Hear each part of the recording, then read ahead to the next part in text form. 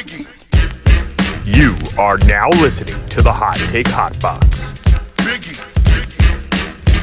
You are now listening to the Hot Take Hot Box. You are now listening to the Hot Take Hot Box. Ladies and gentlemen, Hot Take Hot Box. My name is Matt McSweeney. We got a lot to get into today. Tuesday, May 3rd, 2022. We got the Sixers, Embiid's broken face. Sixers took care of Toronto, but they are now down 1-0 against Miami. So we have a lot to catch up on. We have Eagles draft, which we talked about for months leading up to it, and it, of course, threw a curveball that we could have never expected. A.J. Brown is now a Philadelphia Eagle. We got the Phillies who continue to go up and down, up and down, up and down. So we will get into all of it, and the Flyers are done, thank God. Season's over, so we don't even have to, not that we were talking about it anyway, but that's not even on the radar anymore. So let's do a little catching up. From the last time me and you spoke, the Sixers were up 3-0. Everything was peaches and cream. We were thinking, we were pie in the sky. I've never been that confident, excited, or anything. I should have known that the world was going to come crashing down around me. And lo and behold, it eventually did. So let's go through it. Saturday, they lose that tight game where they kind of just didn't have the juice or energy. The Scott Foster, the refereeing was not great. The Sixers come up short, and it's 3-1. You know, you were expecting that Toronto was not going to lay down and just let it happen. Siakam played out of his mind that day, if I remember correctly. I'm pulling up the stats as we speak. He had 34 points, 8 and 5. I mean, that's a ridiculous stat line for a guy who has no business scoring that many points. Embiid 21. It was just kind of a light game. Harden actually had 22, 5 of 17. Harden has just been Harden. That's like the new norm for Harden. Is just under like 30% shooting, just inefficient. Basically non-aggressive. Can't, like, I don't want to do all this. I don't want to shit on him nonstop, but it just, this is what it is. We did not get that MVP version of James Harden. We didn't even get, I would say, 70 to 60%. We got half of what that guy used to be, and he's been a good point guard, good facilitator somewhat, and he has his flashes, but far too inconsistent for the guy that we were promised and that we thought we were going to get. So, okay, you lose that Saturday game, expected 3-1. Not the end of the world. Coming back home, Matisse can play. You'll take care of business. They lay an absolute fucking egg.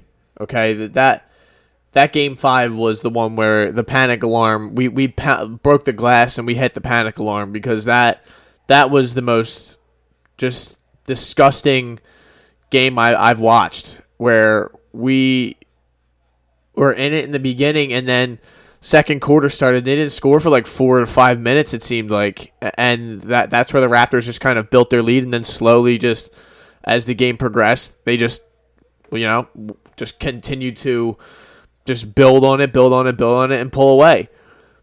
Thing I'm not talking about, which I kind of forgot about, was the whole Embiid in between game 3 and 4 was the Embiid thumb injury, the torn ligament in his thumb that I guess got worse somehow after. I mean, he hits that shot at the end of the game in game 3.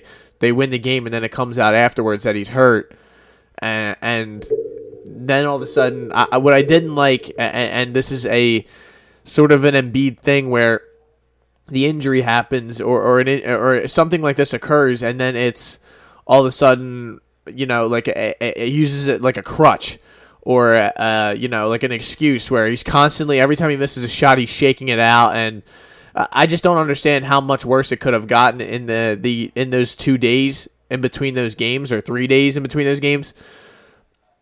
I just hate. I hate that. It's either you're hurt. If you're hurt, don't play. And if you're good enough to go, you're good enough to go. I just don't like, no one really cares for the excuses. The excuses don't really matter. At the end of the day, if we wind up getting swept out of this series or we lose in the playoffs, no one's going to say, oh, well, Embiid got hurt. Like, that's great. That if that helps you, if that makes you sleep at night, that helps you feel better at the end of the day, by all means, you can tell that to anyone that you want to. But other fans, other fan bases, people who watch the NBA, they don't give a shit. They're just going to say the Sixers lost in the second round again. It doesn't matter. The excuses do not matter. So you have, if you're playing, you have to play well. Otherwise, people are going to hold it against you. That's kind of what we talked about with the Baker Mayfield thing. Kind of a real pivot there, but Baker Mayfield played through an injury all season long, played like shit for the most part, and now everyone thinks he sucks. The year before, he was, looking good. He was accurate. He was running the offense efficiently. He was awesome. He was worthy of the number 1 pick. He was a good quarterback. He was a top 15 quarterback. Now, everyone thinks he sucks. Not the exact same thing, but it goes to show you don't get rewarded for playing hurt if you don't play well.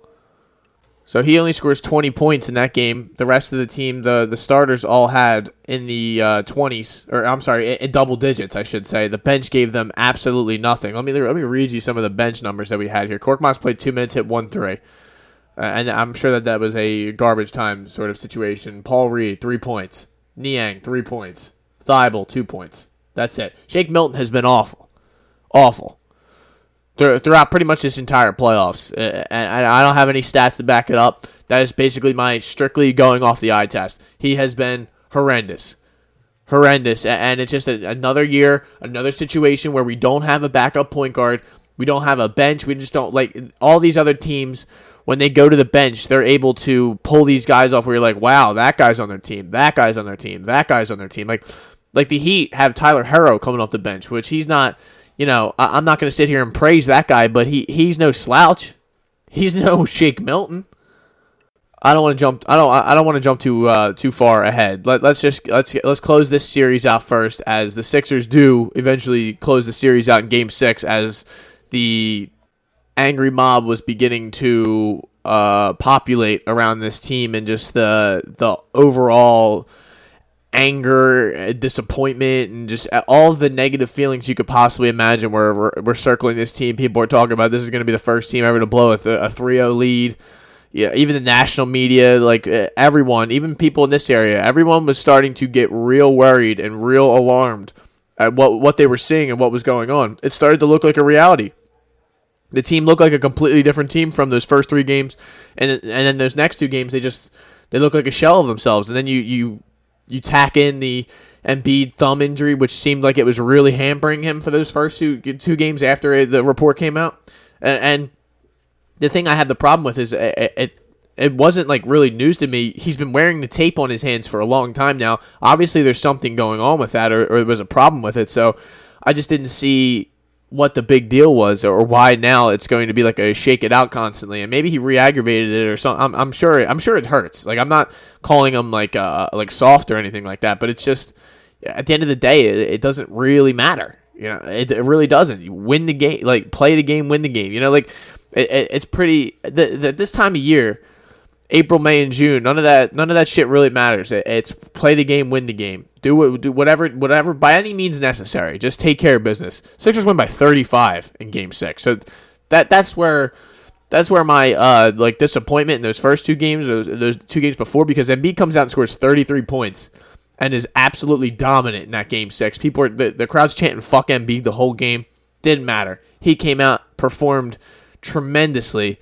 Maxey has 25. Harden has 22 and 15 assists, 7 of 12, which the efficiency is a big difference when you look at a Harden stat line as opposed to a 5 for 17 or a 4 for 16 or something along those lines where you just look at it and you want to throw up. Tobias had 19. Tobias has been awesome throughout this whole entire playoffs. He was even awesome last night in the loss. No complaints from me as it comes to Tobias Harris's.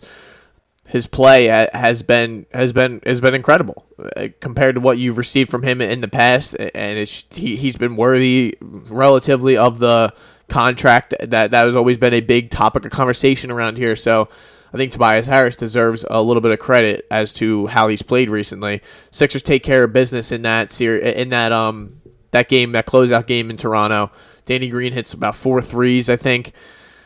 They draw the Miami Heat in the second round. I'm sorry, I was about to say the first round. In the first round, the Miami Heat took care of the Hawks, our former arch nemesis, in 5 games. It was not much of a problem. Butler, Lowry, they were sitting out of games. Lowry's still hurt with the hamstring. He's gonna sit. He sat out game 1. He's gonna sit out game 2. Butler is not exactly looking like himself with the He's got the knee inflammation, sort of just dealing with some soreness around there. He did not look like Jimmy Butler last night, I will say. You look at him with 15 points, 5 of 16 from the field. So let's just get into last night. And I'm sorry, we kind of skipped over a bit. I skipped over a big part here. Joel Embiid, in the final 4 minutes of the Toronto series and Game 6, takes a brutal elbow from Pascal Siakam and breaks his fucking orbital. So now he's out for at least Game 1 and 2. That is instantly derails whatever momentum or confidence any of us may have felt about this team going forward. We lose our MVP, and now we have to kind of fight with one hand tied behind our back as the Miami Heat come at us, almost at full strength, or at least they have Lowry out, which it hurts them. But at the end of the day, they are much deeper of a squad than we are, and that's the thing that's gonna just eventually come up to bite us, especially if Embiid doesn't make it back. Or shout out to that voice crack, but if he doesn't make it back, we're fucked. But even if he does, that's the thing that's going to kill us anyway. It was a thing that we talked about on here for periods of time where it's just, these other teams are so deep. They have these quality players. Like I talked about the Nets, we're a deep team, pulling guys like Dragic off the bench. And we're over here looking for a Korkmaz, a Shake Milton, Niang. These guys aren't going to get it done come crunch time. I mean, Niang doesn't even deserve to be grouped in with those other guys. He's a much better player than a Shake Milton or a Furkan Korkmaz, and we're going to go into some of the disgusting players that Doc Rivers played last night, and just some of the disgusting, whatever good graces or goodwill that Doc built up with drawing up that final play with Embiid and kind of just getting us out of that, that almost catastrophic situation of blowing a 3-0 lead. He ruined it all last night by just some of the arrogance, returning to the arrogance again, and some of his just constant playing of DeAndre Jordan and the loyalty he's showing to DeAndre Jordan. That's killing the team, and the stats just dictate it. You don't even have to watch the game to know. Wow, you look at it. Wow, they shouldn't be playing that guy. That's not. It doesn't look like a good situation. Bam Adebayo, 24-12, 8 of 10. He's a plus 26. Strauss is a plus 27. I'm not a big plus minus guy, but when you look, I think it is Strauss went 1 of 7 from 3. He just happened to be on the floor. So you take some of the good with the bad when it comes to plus minus. It's not an ultimate dictator, but when you look at it, Tyler Herro, coming off the bench, had 25 points. They're pulling guys like Victor Oladipo off the bench as well. Even a Caleb Martin, who he's not great, but he looked good last night, and it's a more valuable piece to pull off the bench than a Furkan Korkmaz. Let's go to the Sixers. All right, so overall, if I was going to say that game last night was there for the taking, a game the Sixers could have easily won. They really could have. The Heat did not play well. They didn't exactly shoot the ball well, but we didn't rebound. We let up so many offensive boards, and that is a result of playing zone. And in a zone, anyone who's ever played basketball before, when you're playing man-to-man, you have a responsibility to your man to box him out and not let him get that rebound. We know whose fault it is when said person gets a rebound because you're guarding him.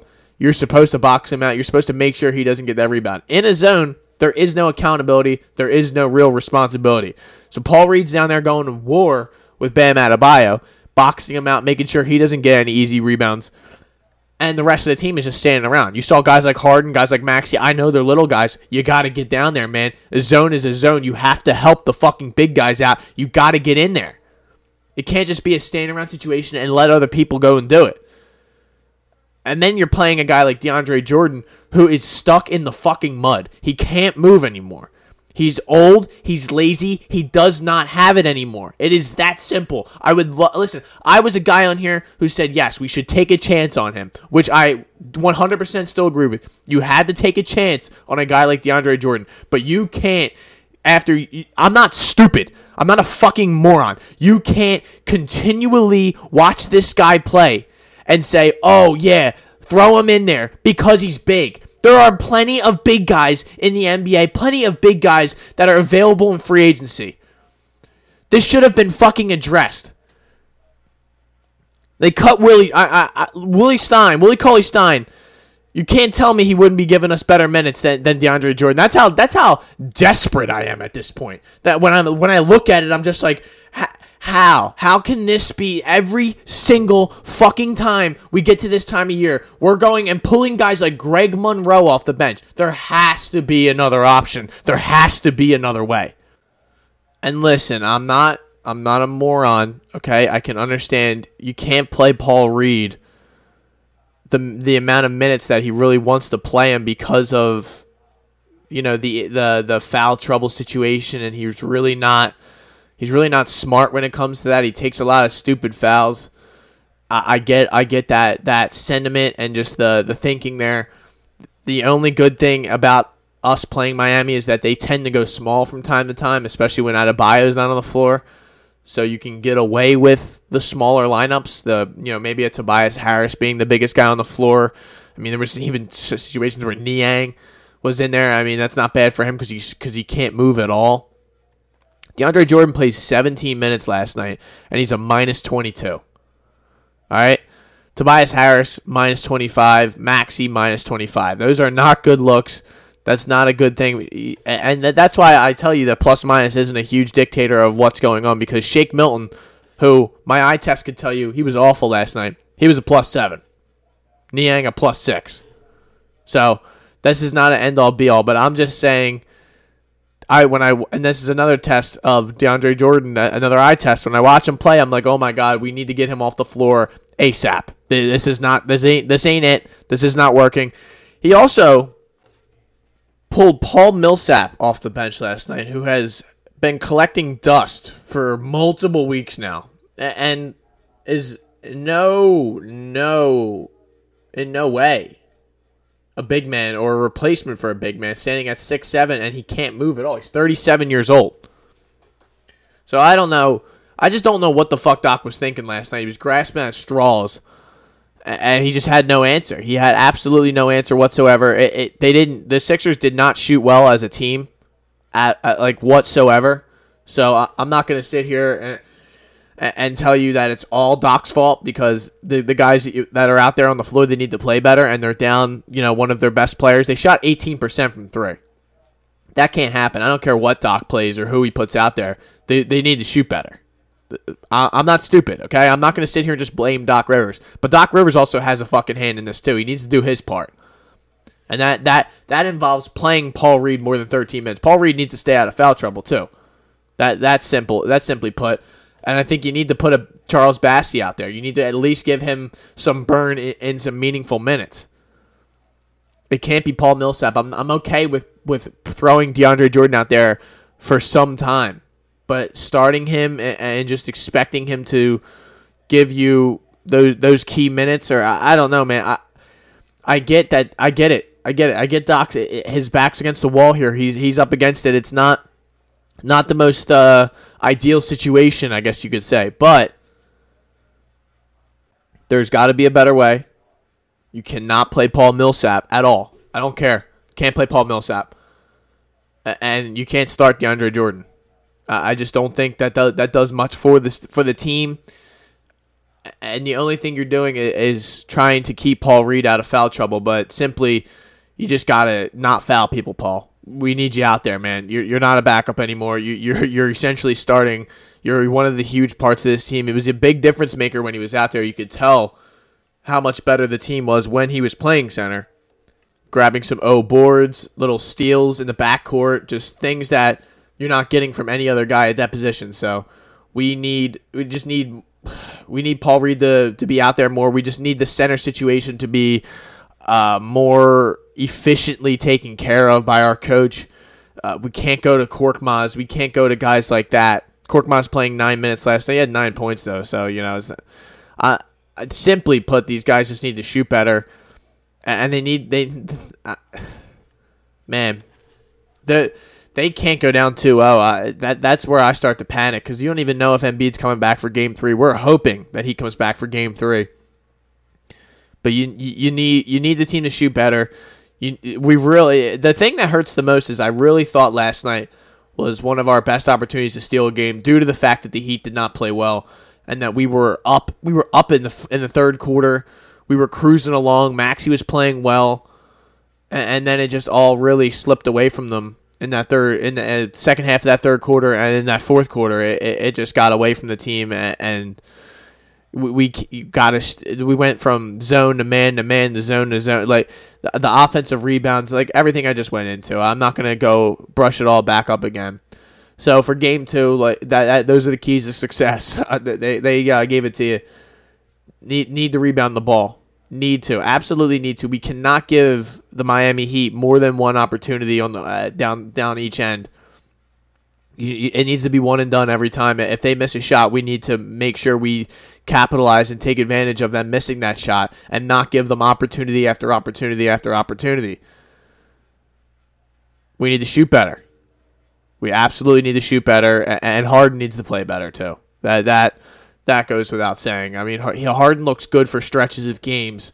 He had, I think, double digits in the first half, and then he just runs out of gas. He has no gas tank in the second half, and he can't run the offense the way he used to. You can't expect him to, and he's just not able to do it. Maxey shooting 1 of 6 from 3. Danny Green shooting 1 of 5. Tobias shooting 1 of 4. And Harden shooting 2 of 7. Niang shooting 0 of 7. So, all this shit can't happen again, and I don't think it will. These guys are professional basketball players. Something's got to give. We will be better, but I'm worried that maybe the Miami Heat will be better as well. So hopefully we steal Game 2, then we're in business. We are 100% in business. We're in this series again, and we can get Joel back for Game 3, and let's go. Let's ride. Let's get after it. But right now, I am not feeling too good. Let's keep it moving. I imagine you are all tired of hearing me rant about the Philadelphia 76ers, which is a pastime of mine. I've been doing it for many a year now, and now they just continue to give me fuel to make my brain explode and make my heart collapse. Nothing has changed throughout the 27 years of my life. They have killed me in every way, and I guess they will continue to kill me. Slowly but surely. So, let's move it on. The Philadelphia Eagles had a draft that we have big time discussed throughout the whole, from basically the end of the season up until now, up until this April. They originally had 3 picks. They traded one of them to the New Orleans Saints and had a pick for next year. Kind of what we were calling a kick the can down the road situation. Now they show up on Thursday night. They have 2 picks, okay? And that would be 15 and 18 if I'm not mistaken. Yes, those were the picks that we were slotted to have that night. Rumors are where we were going to trade up. We were going to get this guy, that guy, that guy, this guy. We wanted guys like Thibodeau. There was rumors of us getting Jameson Williams. There was plenty of players that we were looking to trade up for. Olav. A lot of the wide receivers started to go pretty early on in this draft. So it was not a situation where Howie passed on a wide receiver. It was more they got taken before he got the opportunity to take one. Trayvon Walker wound up going number 1, which was not a huge shocker, but it was kind of a situation where Aiden Hutchinson was slotted as that number 1 guy for a long time, and then as the last week rolled around, it kind of shifted over to, no, we want Trayvon Walker instead. So Trayvon Walker, Aiden Hutchinson, Stingley goes 3 to the Texans, Sauce Gardner 4 to the Jets, Thibodeau 5 to the Giants, not happy about that. Aquanu to the Panthers, they were rumored to be taking a quarterback, never happened. Evan Neal to the Giants. Thought the Giants did well in this draft, as did the Jets. Drake London going 8 to the Falcons. I'm sure Deem loved that. Crazy high for a Pac-12 wide receiver to go, and just glad that we didn't have to be the ones to deal with any of that. Seahawks taking Charles Cross at 9. Garrett Wilson goes 10. New Orleans Saints take Chris Olave in a trade-up situation. The Detroit Lions traded up, and they took Jameson Williams. So, that's 1, 2, 3 wide receivers that are already gone. Guys like Dotson and Treylon Burks are still there. But, 13, the Eagles trade up above the Baltimore Ravens with the Houston Texans. And you didn't know who they were going to take with that trade up. It could have been a Kyle Hamilton. It could have been, you really don't know. Trent McDuffie. You just didn't know what they were really looking for, what they really wanted. Jermaine Johnson. That was a guy who was highly touted during the lead up to the draft. They went out taking Jordan Davis. Jordan Davis, an absolute physical specimen, gets drafted 13. Where do you even begin with this guy? He's 6'6", 6'7", 350 to 370 pounds. Depends on where you get him or what day after a meal. You don't know. But this guy ran a 4.7, 4.8 at the combine. Ran a 4.7, 4.78. There you go. And his vertical jump is 32. Bro, all this stuff for a guy of his size is absolutely ridiculous. He ran a 4.78 40-yard dash at the 2022 NFL Combine, making him the third player over 330 pounds to run under 5 seconds after Dontari Poe and Greg Robinson. That's absolutely ridiculous. And you can see, not only was he a great player on the field, but when you do that kind of stuff, not necessarily off the field, but you know what I mean, in the measurables and in the combine situation, a workout warrior, which some people tend to call guys like that who make a name for themselves come this time of year. But I don't think that's applicable to Jordan Davis, because not only did he play in the SEC, but he was making a name for himself on the field. He was already going to be a high draft pick and a guy who the Eagles were talking about picking in this area anyway. You match that not only with his playing in the SEC, but also getting those measurables. It seems like a home run sitting here today in May. Well, now it's May, but the day of the draft, it seemed like a home run. Now, there's a lot of discussion whether he can play all 3 downs. I don't necessarily listen. I love the pick of Jordan Davis, but it's not where I'm banging my chest saying, let's go, yeah, get a defensive tackle, offensive line. They are always smart picks, the D-line. They're always smart, solid football picks, but they're not necessarily the most flashy or exciting picks where you're so excited and you can start to, fantasize about what kind of player they're going to be and what the team's going to look like. They are guys who do the dirty work. Jordan Davis is going to be a guy who might not have the greatest stats. He's not going to get a bunch of sacks or anything like that, but he's going to eat blockers up, and he's going to allow guys like Nakobe Dean, who we'll get to, and guys in the linebacking core and just other players to make tackles and make plays. He's, depending on how they use him, Hassan Reddick, all these guys, it looks like they're building a nice little front seven. The secondary is still a big question mark, but it looks like they with this Jordan Davis pick, it's a very solid pick that they can build this front seven with. And it looks like an heir apparent to Fletcher Cox, who eventually, after next year, will probably be ending his tenure with the Eagles 11 or 12 years into it, which remarkable. I'm not going to get into all that right now. But Kyle Hamilton goes right after him. I'm a Notre Dame guy, obviously, so I would have loved to end up with Kyle Hamilton. When they traded up, I was kind of secretly hoping for them to pick him. He didn't exactly test the greatest at the combine. When he ran a 4.59 for a safety and for a guy who's going to be having to track down guys who are running 4.2, 4.25, 4.3s, which I'm hitting you with a lot of numbers here, and maybe someone who's listening to this isn't that keen or into the whole numbers thing. But that's a big difference when you're talking about tracking down these elite, shifty wide receivers who are just they're just burners. They can just run right by you, and if you can't recover, and he's a big guy, 6'4", 220. It's not a small dude at all. But when I watch him play, he's a high IQ guy. He knows where to be at all times, and he just continually made plays all last year for the Irish. So I don't see him being a bad player or being a bust or anything like that. So that was my thinking, and we needed a safety. We needed secondary help. That was the only thought process I had going into that maybe we could make something happen there. We wound up trading a lot of 4th and 5th round picks, 5th and 6th round picks, I should say, to get that Jordan Davis pick, which we only moved up a couple, which not the end of the world. You would make that trade mad 9 times out of 10 if you were trying to get a certain guy, but Kenyon Green goes 15 to the Houston Texans. Jahan Dotson goes 16 to the Washington Commanders, giving Carson Wentz another little weapon for him. Chargers get Zion Johnson, a offensive guard from Boston College.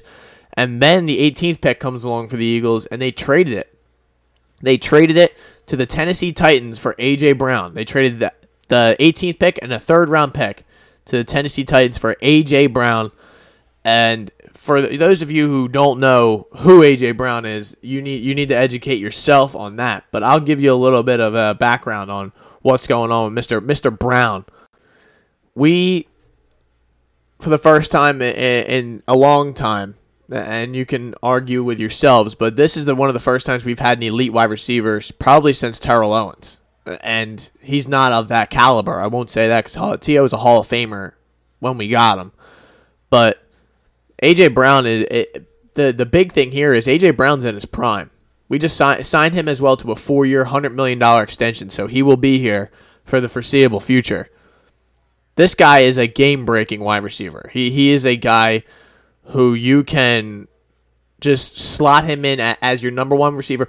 We talked about it all throughout the draft process and all throughout the offseason that the Eagles needed to get another wide receiver to play next to Devontae Smith so we can unlock his full potential. Okay? Now the defenses cannot just purely focus on Devontae Smith and just keen in on what he's got going on. They can't have the help shift to one side. Now Devontae Smith is just a part of a nuclear offense that includes Dallas Goedert, who can take care of the middle of the field, A.J. Brown on one side. You got Devontae Smith on the other side, and then you can have a Quez Watkins or a Zach Pascal. I prefer Quez Watkins in that slot with his speed and his ability to just beat cornerbacks down the sidelines or up the middle. And now the Eagles have themselves a little bit of a nice, scary passing offense, which they still have Jalen Hurts as a quarterback. And I have talked about this for weeks and months on end. I'm not the biggest Jalen Hurts guy, but I did say to you, we need to give him all of the weapons possible so that we can find out for sure, is he the guy or not? And the Eagles did that. Because at the end of the day, if he winds up stinking, we can just get a quarterback next year in next year's draft, or we have the picks to trade for a disgruntled quarterback, a Aaron Rodgers or something like that. That's just maybe a Russell Wilson. You know what I mean? Like these aren't the guys that are going to be available, but I'm just saying guys of that caliber. If one becomes available, you now have the firepower to go after and get him, and you have the recruiting ammo to say, look, you have an A.J. Brown, you have an elite wide receiver here, one of the top 10 wide receivers in the NFL. You have a Devontae Smith. You have a Dallas Goedert. You have a solid offensive line that's going to protect you. Like, you have everything that you could possibly need to succeed here. Why not come here? And that's the good thing with the Eagles here, and that's the thing that is giving me the most hope and excitement going on here, because now we'll get to see truly how good Jalen Hurts is. There is no excuse now. You're not throwing to Jalen Reagor anymore. You're not throwing to these quote unquote bums that you were throwing to before. Now you have a legit weapon on the one side, you have a legitimate weapon on the other side, and you have a legitimate weapon in the middle. So I am very, very happy with this Eagles draft, especially in that first round after that Thursday night. They did a great job signing A.J. Brown immediately, contingent on the contract extension. We move. There's not much you can say other than that. A.J. Brown is like I said, an absolutely game-breaking wide receiver. Last year, he You had Tannehill throwing to him, okay? And they are an offense who pounds the rock for a majority of the game. Having a guy like King Henry, he'll get the ball 20 to 30 times a game. So there's not much open for him to, necessarily get a lot of touches or get a lot of looks, targets, and whatnot.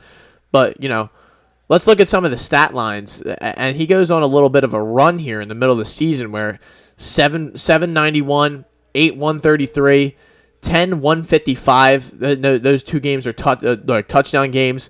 And then slow. Then they have the game against the 49ers where he has 11 catches and 145 yards. I'm not saying he's going to do this every week, but this is a guy who has that capability. He gets the ball in his hands, and he takes off. He makes people miss. He gets yards. He scores touchdowns. He gets open. He catches tough passes. That's that, man. That is that. And now the Eagles and Jalen Hurts have a legitimate weapon to just attack with, and that is simply put, let's go. Let's fucking go. Eagles pick Cam Jurgens in the second round. Center, probably the heir apparent to Jason Kelce. Kelce loves Cam Jurgens, says he reminds him a lot of himself. Like I said, offensive linemen, defensive linemen, these guys aren't sexy picks, but they're necessary picks. And I like the Cam Jurgens pick. I always like picking a lineman, if you can, who's not going to be a stiff, hopefully. Look at the Landon Dickerson pick last year, a guy who was hurt or whatever, and a guy they said they reached on, or people said that they reached on, and he played a huge part of the Eagles' offense, playing guard and replacing Brandon Brooks, who wound up getting hurt. You never know when you'll need them. You never know what you're going to get, but Landon Dickerson has played well. Hopefully Cam Jurgens can step in if necessary. Hopefully he's not necessary this year, but maybe, like I just said, it's never a bad pick. Third round, they get Nakobe Dean. Nakobe Dean, we were talking about, I wanted him in the first round. All these mock drafts that I did, I was begging for them to pick a linebacker, and that's simply put, I was begging for them to pick him because he is a guy who was a captain of the best defense, one of the best defenses to ever play in college football. He was a guy orchestrating everything, the smartest guy on the field for them. It's what it seemed. And the Eagles get him in the third round based off of a pectoral injury that's a slight tear or strain that doesn't look like he's going to get surgery on. It looks like the Eagles are expecting him to play right away. The Eagles haven't had a linebacker like this in some time. I off the top of my head, Jeremiah Trotter comes to the Axeman comes to mind. Other than that, I don't think the Eagles have really had linebackers like that. Nigel Bradham, that's another guy from the Super Bowl team, but the Eagles we big time needed a guy like this. And I love that the Eagles are picking SEC guys for the first time in what seems like ever. For a while we were picking Pac-12, and I know we picked a Big Ten guy, but I'm fine with picking here and there. But it seemed like we were staying away from the best conference in football for what? No wonder we're drafting so bad. No wonder we're getting smoked in these drafts year after year after year. We're not picking the best players. We're staying away from the best conference in football. Now we pick two guys from the best defense that, historically, one of the best defenses ever. And now, like I said, we move. We killed this draft. That's what that was my takeaway from this. We wound up getting 5 players out of this draft. Now, the top 3 are the big ones, and then you move to the last 2 guys are 6th round picks who you can't really get too all that excited about. Inside linebacker, a Sam linebacker as they call him now, which all you football guys can give breakdowns of what's going on there. Kyron Johnson from Kansas. Johnson played both linebacker and defensive end during his 5 seasons at Kansas. He kind of does a lot of what Hassan Reddick will do. So maybe he'll give him breaks, or if, say, Reddick were banged up or had to miss a couple weeks with an injury, he could be the guy that would probably step in there. Given that background, it would make sense for the Eagles to give him a look in the pass rushing Sam linebacker role as a backup to Hassan Reddick. He has rare speed, 4.4 40-yard dash for his size, 6 foot, 235 pounds. Johnson moved to edge rusher in 2021 and posted 6.5 sacks and 8.5 tackles for loss. So that's a good find, it seems like, in the, sixth round, 181 overall. And another round 6, 198 overall, Grant Calcaterra. I'm not good with the Italian names, but an all AAC, not ACC, all AAC from SMU, second team selection in 2021. Calcaterra played 3 seasons for Oklahoma before retiring from the game as a result of concussion issues. He was set to pursue a career as a emergency medical technician, EMT, but decided to give football another go.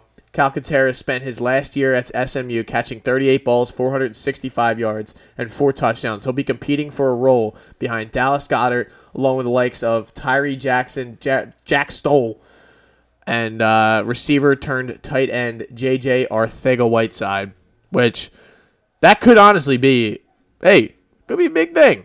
J.J. Arcega-Whiteside moving to tight end. You never know. It seems like he is the guy who is built for tight end. He's known for his blocking. He's like a blocking wide receiver that you bring into the game. So I don't want to spend too much time on 6th round picks in the draft, but we'll see if he makes the team or whatnot. I really like the Kyron Johnson pick. I like the front 4. We'll see if this Calcaterra guy gets on the field. It looks like he's facing an uphill battle to even make the team. So rooting for him, though. Good for him. Hopefully he can stay healthy. I don't like to hear guys having concussion issues, and just the brain is not something to play with. So Eagles overall did well in the draft. I would give it like a B+, A- sort of draft. They didn't really have that many picks. And the only reason it's not like an A+ or even higher is just based off the fact that they did not really improve on the cornerback situation or the secondary situation, which is a huge cause for concern or just something that I'm worried about. We don't have a corner opposite Darius Slay. We don't really have all that many safeties that we can trust or that we've seen them play for years. We just lost Rodney McLeod, who was kind of the anchor back there. So you're going to be counting on guys like Kayvon Wallace and guys like that, Marcus Epps, Anthony Harris. We'll see. But that is the only thing that holds me back from giving the star of approval here for our Philadelphia Eagles. But no complaints. There's plenty of time to still make moves. I did want them to get Tyrann Mathieu, but he wound up going home to the New Orleans Saints, who have figured out a way to clear their $70 million over-the-cap situation and now is still signing free agents somehow. So God bless. Good luck.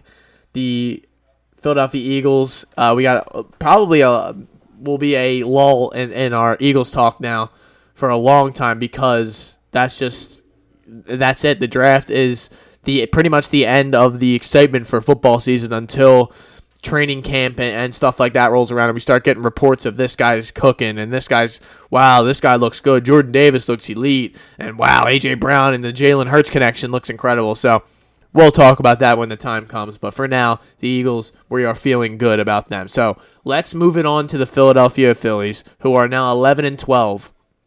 I'm not going to sit here and go through all the games. They did not play well against the Brewers. They come back and they sweep the Rockies, which was huge. The Bats, 8, 10, 7, and 7 runs, which is going to be how these Phillies are going to have to win games. And then the Mets series, they get no hit on Friday night. They score 4 runs in a game where they got some really good quality pitching from the bullpen. Gibson didn't exactly have his best stuff there, but you get Alvarado, James Norwood, Dominguez, Familia. Knable comes in for a 4-out save. That's going to be the recipe, man. If the bullpen can hold up, they have to pick it up when the pitching staff doesn't necessarily play well. So the Phils, like I said, 11-12. You got guys like Harper starting to hit the ball finally. Hoskins is still, in the 200 range, which that is not going to get it done. Harper's up to 253, which is huge based off of his early start, which was ugly. Would like to see him get back out on the field. I don't know what's going on with that elbow. The elbow is still a situation where he can't really get out there and play the field and throw the ball. So concerning, but not the end of the world. Castellanos still doing his thing, still knocking doubles and singles and hitting home runs when it's necessary. But he's kind of slowed down this last week since I've talked to you. Hoskins still in the dumper. Real Muto has slowed down. Schwarber finally, he's hitting a ton of homers, but he's not exactly hitting for average. Segura down under 230. Camargo's done his thing. Bohm's come back to earth, but he's still in the 300s. Didi, look at that, 275. But, he's a big thing, though. Odubel, since he's come back from injury, he's hitting 300. And he's, he even led off the one day when Segura wasn't playing. He's kind of been a nice little addition and a nice change of pace for the Phillies, who have gotten essentially nothing from center field for the majority of this season, last season, the season before, so give props to Odubel. I'm not exactly thrilled about that, but, props where it's necessary. Matt Vierling has been awful, absolutely awful, and you're starting to see a little bit of Roman Quinn now, who's played in a few games and adds that speed element. I was at the Thursday afternoon game against the Rockies. He stole a bag. He just puts pressure on the defense when he's out there, and he covers so much ground out in center field that he has his value, but he's just not a guy you can play every single day. So it looks like Odubel and Quinn are going to be the two guys that you're going to count on for now until maybe you get a Mickey Moniak back after the wrist injury. But the lineup has done well, not great, but well. And you're getting good pitching from Gibson. Nola has done all right. Eflin didn't throw that well the other night. Wheeler's been okay. He pitched great in that Thursday game. Suarez okay, and so on and so forth. But you're just gonna need more from the lineup. You just need more from everyone. But the Phils right now it's not a end of the world situation. Like I told you, I'm not going to get too worked up about baseball in April and May, and I'm not going to. Now I don't want to fire Joe Girardi anymore. Not that I want to keep him that much, but he's not really killing the team as much as he was. We're still 4.5 out, 3.5 in the wild card. So we just got to stay within arm's reach, stay alive in this thing, and then we can, we will continue to make progress, keep it moving, and just continue to play better. The good thing is they're not in the dumper like they were the last time I talked to you, the panic alarm. We have not removed the glass case around the panic alarm where we can, start to beat that thing. We're okay right now. It's still May, like I said. It just started being May, so Phils have a big series here because every series is big when you are me and you are a Phillies fan. We have a big series against the Texas Rangers who come to town, 8-14. So it's a golden opportunity, I would say, to get some wins. Only 2 games, and then the Mets come to town next week for a 4-game series, which will be huge. That will be an enormous series. Where, we're going to get all these games with the Mets out of the way. We've played the Mets 4 separate times now to begin this. Wait, 1, 2. This will be the 3rd series. Forgive me. But, yeah, I mean, that's huge. And then you go out west next week. So we got to get our wins here. We have a 6-game homestand here. I'd like to win 4 of the 6 at least. Hopefully we can win these 2 against the Rangers and then just get the momentum back. 6 runs on Sunday night was nice. I like us above 5 runs. If you give us above 5 runs, we will be in every single game. We will almost win every game, obviously. But the bats, that's always going to be the big part. The bats. We go out west. We play the Mariners, who are a team that's very similar to us, and then we play the Dodgers, who are a absolutely just bomb squad. And then we come back home, and the Padres come and meet us, who are a bomb squad. And then the Dodgers come to town, who are an absolute bomb squad. And then the Braves, who are kind of like us. So that's basically the whole month of May is just bomb squads. So we need to survive this. We can't be getting our dicks kicked in. We're going to have to show that we are a team that's going to be playoff eligible or a team that you're going to have to respect. So this is a huge, huge couple weeks here for our Phils.